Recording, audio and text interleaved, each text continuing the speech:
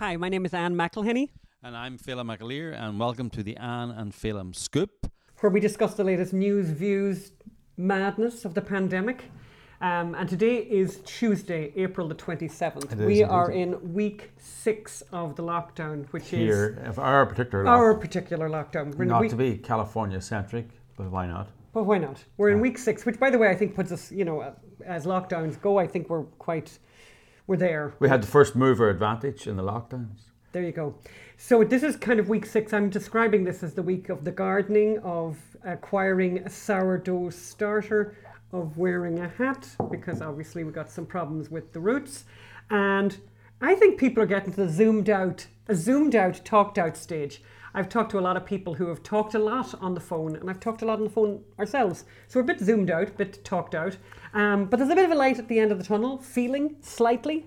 Or am I being a little premature on that? Or is it a train? And today's headlines in the New York Times really sums it up. I just get an email every morning from the New York Times, and really, Rahm Emanuel's mantra, never let a crisis go to waste. And here in LA, with people so dependent on food delivery drivers showing up to work every day and food delivery companies showing up for work, what does the city of LA want to do? They want to discourage workers and companies from showing up to work. So we'll talk more about that. Governor Cuomo has regrets about the speed of his response.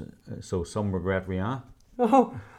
some regret, rien. Yeah. That's fine, Phelim. Thanks for that. At least I didn't try and sing it. No, and we have news from the world of entertainment. What happened to the Universal's Trolls World Tour release? We'll hear about that. Yes. And imagine being stuck. People can imagine being stuck certain places. We already had a story actually in the Daily Virus. Remember the couple that were stuck on the exotic island? Do you remember that on their honeymoon? Well, we have another story of a group stuck. I think this belongs to the category of couldn't happen to a nicer bunch of people. So they're stuck in Panama getting an education that they really thought they went for, and that maybe they won't be so happy that they are getting so much of it right now. And misery piling upon misery. Just wait until you hear what the Obamas have planned to relieve us of our misery during the pandemic. It's so bad, I think it'll be a major motivating factor for putting people on the streets demanding an end to the lockdown. Yes. New York Times. I get an email every morning with the New York Times headlines, and I read them all so that you don't have to. So the top 2 headlines today in this email is U.S. governors move ahead with reopening despite health worries. In other words, they're really angry that governors are reopening the economy. And then the other headline I really like, job or health, restarting the economy threatens to worsen economic inequality. This is what's going to come next, is that they're going to use this crisis to try and reshape the economy to make it fairer. There'll be reparations for yes, them, because they've all said that this virus, it's discriminating actually. Yes. But so the virus is discriminating, and they're going to somehow transfer that into, say, the economy. Capitalism discriminates. Of course, capitalism is the most moral, equitable way of running a country and running an economy that exists. It's all about pleasing people. It's all about making things better for people. It's a competitive world where you want the consumer and the individual and your workers to be focused on providing the best thing possible, and it's a meritocracy. So they want to they're saying that the economy threatens to worsen economic inequality, and of course those leftists will tell you how to reduce income inequality, and it's all about taking money from the so-called rich, which really means you and me, and giving to others, redistributing, which is their friends. So then LA, they're going to try and they're going to try and destroy the food delivery business in the middle of a pandemic. Can you believe that? Unbelievable. So the headline, the one thing that has been saving restaurants, right, is that they have been able to do food deliveries. Yes, LA looks to help restaurants by capping food delivery service fees at 15%. And, there's a city councilman, Mitch O'Farrell, he wants to bring in a law that they could charge no more than 50% of the purchase price per order in fees. We want to do all we can to help improve restaurants' chances of survival, and the worst thing we could do is not lean in when we see cases that look a lot like price gouging. Right? We hear from our restaurants about this price gouging. It's just unconscionable. Mitch O'Farrell, price gouging is putting your price up after something happens during an emergency. As he admits later on in the article, they're charging exactly the same that they did before the emergency as now. They have not put the price up. They're not price gouging, right? Stop lying. You're actually lying there. You're using the wrong. And 15% is obviously not enough. I mean, in fact, a lot of these food delivery services aren't making profits. There are startups that are trying to gain market share. So the 30% or whatever they charge is actually a loss-making fee for them. Bringing it down to 15% means the company will not want to deliver. The delivery driver will not want to deliver because they'll be getting paid less because the company can't afford them. So, nice way to destroy a service that we've all come to rely on in the pandemic. And loved, by the way. And loved, yeah. Because families everywhere who are getting a little bit sick of the heavy rotation of the family's favourite meal. Yes. You know, it's like, please, can we have something else occasionally? Yes. So, Governor Cuomo of New York, the great hero of the pandemic, and I suppose, and I think Joe Biden is probably regretting that he said, I'm going to have a woman. Did he say a woman of colour or a woman? No, he just said a woman. A woman. Oh yeah, yes. a woman. No, Stacey Abrams now would love if he had said a woman of colour because she obviously. And so would Kamala. And so would Kamala. Joe Biden said he's going to have a woman as VP. Everyone wants it to be Cuomo. And so would Elizabeth Warren, by the way, yes, Phelim. Don't forget another woman of colour. That's true. Namaste. And so Governor Alan Cuomo said in an interview broadcast Monday on HBO, Axios and HBO, that he wishes he'd blown the bugle earlier. Blown the bugle. Look at him with the blown the bugle. The militaristic metaphors.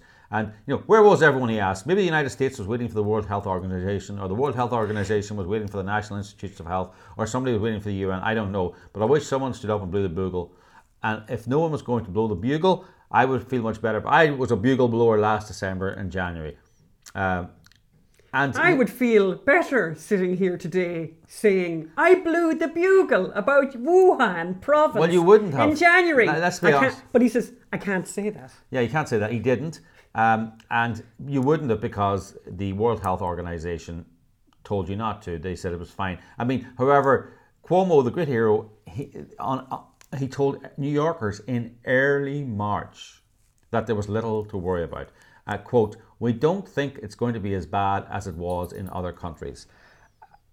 On March the 2nd. New York is the epicenter of the pandemic. I mean, it's unbelievable. A quarter of all the United States cases are in New York. I have a question, Phelim. Yes. I think it's kind of odd. Can you explain this to me, Phelim? How he didn't speak really early, and in fact in March was saying, I don't think it's going to be too bad.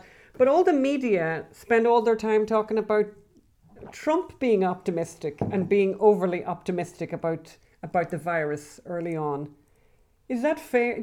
That seems really weird. It's just one of those eternal mysteries. It's just one of those eternal mysteries. I don't know what the difference could be. They're kind of, they're both New Yorkers, right? Yes. Cuomo they're and both Trump. Men of a certain age. Would there be anything between? I'm trying to think of there's something particularly different about them that would make the media treat them differently. Trump brought in a travel ban. Trump brought in a travel ban on January the 31st. And Cuomo on March the 2nd was saying, "Don't worry about nothing to worry about here." But do you know what it is? One of them is blonde. One of them is blonde. Trump is the villain and Cuomo is the hero. Yes, one of them must be blonde because it would be nothing to do with their party affiliation. 100% not. Because the media would never treat people differently according to their party not. affiliation. So Trolls, the new movie.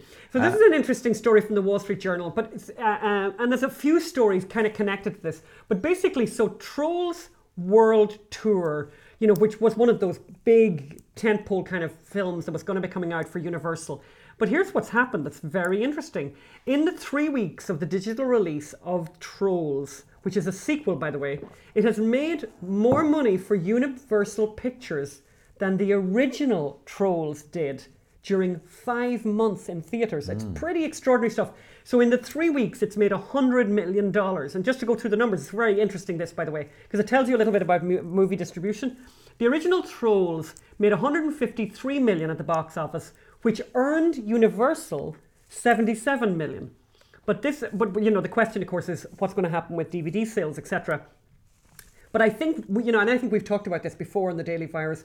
Is Is the pandemic going to change entertainment forever? Are people going to be reluctant to go back into movie theatres? Are people going to buy new TVs and start watching more TVs at home because it's actually pretty good value if you had some people over and stuff? But there's another story as well related to that. Today, Forbes are reporting that Netflix have just published their first quarter results. And the first quarter global net subscriber additions, so they had 15.8 new subscribers. This was, the company itself had predicted that they were going to get 7 million. The Wall Street Journal thought they were going to have 8 million. Yeah. They're going to have 8 million new subscribers. So they doubled that. Basically, they doubled that to 15.8. No, the Wall Street consensus, that's the Wall, yes. But basically, the Wall Street consensus, exactly. But 15.8 million new subscribers. Now, by the way, Forbes are actually cautioning with this and saying, will they stay? Will they stay? Will they stay after the pandemic? They might be just there for 2 months. Because the one thing you do hear a lot of people saying, people are desperate for, have you anything good to recommend? Yes. So, and as Netflix, as the months go on, Netflix is going to lose a lot of the library, Friends. They're going to use The Office because Universal is bringing out its own streaming service called the Peacock. They're going to take The Office off. So a lot of the old reliables that people go to Netflix for are going to disappear. Netflix is going to have to survive on its production, on what it's producing. And what it's acquiring. And what it's acquiring, and is there enough there? So it'll be interesting to see It's an interesting one to see, and it'll be interesting to see if patterns of behaviour with entertainment change. And then we have a great story from our friends in London, lockdownskeptics.org.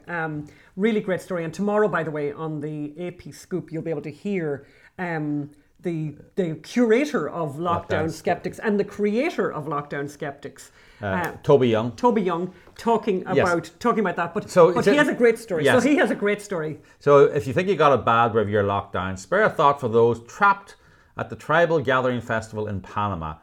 Midway through the festival, which, can you believe this, which was supposed to be an opportunity, and this is for Westerners, to learn from local indigenous people how to rebalance their lives. But then Panama went into lockdown during the middle of it, making it virtually impossible for anyone to leave. As one reader writes, imagine being locked down indefinitely with this bunch of self-indulgent, woke, middle-class, right-on wasters. Hell on earth. And there are still 40 people trapped on the site. To get a real sense of how awful this place is, I actually went on the site of the Tribal, we'll see what it's called again, the Tribal Gathering Festival. And here's the kind of language, just to imagine yourself trapped in this place. This is the kind of language that is used on the site of the Tribal Festival. Climate crisis and pollution endanger indigenous communities worldwide, even though indigenous people contribute the least. Societies forged from the Industrial Revolution have grown rich at the expense of the planet. Their actions have put indigenous communities at risk due to pollution, climate crisis, and the theft of their land. Now imagine for a moment these guys, these woke people who have stolen the indigenous lands, are now trapped with the people that they stole from. But they're sorry. No, but they're sorry. But a few weeks pass. And, the other thing that the site goes on to say is that, that the indigenous people have lived symbiotically with the land for thousands of years. And we could all learn so much from them. Well, this group of 30 are going to have a wonderful opportunity to bond together with the indigenous people and learn. Yeah. Really learn a lot. Well, as I remember someone who visited the rainforest and they said all these actors and all these celebrities and everyone, if you spend more than a week in the rainforest, more than a few days in the rainforest, you do not want to live there. You do not. It is humid, sultry, full of bugs, mosquitoes, deadly, dangerous. There's no shops. There's nothing. There's no. Oh, and by the way, and a really low life expectancy, which you begin to not really like very quickly. Oh yeah, good luck trying to get to the hospital if you think you've got a tickly cough. These people would not survive a week in the rainforest. So basically, I kind of think it's actually, for me, by the way, it's like a great idea for a comedy movie. I think this could be a scripted piece, by the way. Maybe Phelim and I could do it. But because I'm just thinking, which way does it go? Does it all become very symbiotic, all very harmonious? Or does it go full Lord of the Flies? Yes. And I think, obviously, we'd be thinking that it might go a little Lord of the Flies very quickly. So, and finishing up with... Oh, well, we're going to talk a lot more detail about this on the Alan Film Scoop, which will be released tomorrow. But I just love it so much. We just love it so much. It's a great story. So apparently it's as if the poor people haven't suffered enough. It's just been announced that there's a top secret Michelle Obama documentary to hit Netflix on May the 6th. As I say, we talk about it in more detail in the Anna Film script to release tomorrow. But can we just tease that a little bit? Yes, one thing I want to say is it has the world's worst trailer, which we're not even going to show it. We won't play it for you. It's so bad we're not even showing the trailer. Yes. But you can look it up if you really want to impose that on yourself. But the Obamas... but here's the question we're putting to you. Yes. Here's the question we're putting to you. So the Obamas had this fabulous deal, this multi-year, multi-million, zillion-dollar deal with Netflix to produce a whole raft of content, right? The first piece of content of theirs that was released was one called The American Factory, which they had acquired at Sundance. They acquired it. They didn't produce it. They didn't make it. So here's the question, and we just put this to you. We're going to answer it, though, before the end of the show. But the question to put to you, close your eyes and imagine, just think really hard. Of all the subjects in the world worthy of a documentary, famine, pestilence, leprosy. Gay famines. Gay leprosy. LGBT orphans. Dyslexic orphans, Islamophobic orphans, and all that stuff that really deserves and is worthy of a documentary. When you think of that, and of the Obamas, of course, who would be so aware of the plight of humanity, of all of the subjects in all of the world that they could make a documentary about, what did they decide to do as the first documentary that they would produce and release? What was the first one? Oh, I know, Phelim. They made a documentary about themselves. About Michelle Obama promoting her book written by Michelle Obama. It's a documentary about Michelle Obama's book tour. Oh. Right. Well, listen, that's all we need to say. That's all we need to say. That's who these people are. And they talk about Trump being a shameless self-promoter. Sure, he doesn't know the half he's only in the halfway place. He's only in the tuppence. If you want to learn how to be a self-promoter, you need to go to the Obama School of Self-Promoting, because they'd now be the experts on that. They'd be the Nobel Peace Prize. The Nobel Prize winners. There could be a Nobel Prize winning for self-promoting. We're moving on. Yes, we'll talk. We're going to do it in more detail tomorrow on The Scoop. Yeah, so that's it for today's Daily Virus. Bye, and don't forget to leave ratings on the Apple Podcast app and leave a comment. Thank you. Bye. Stay safe.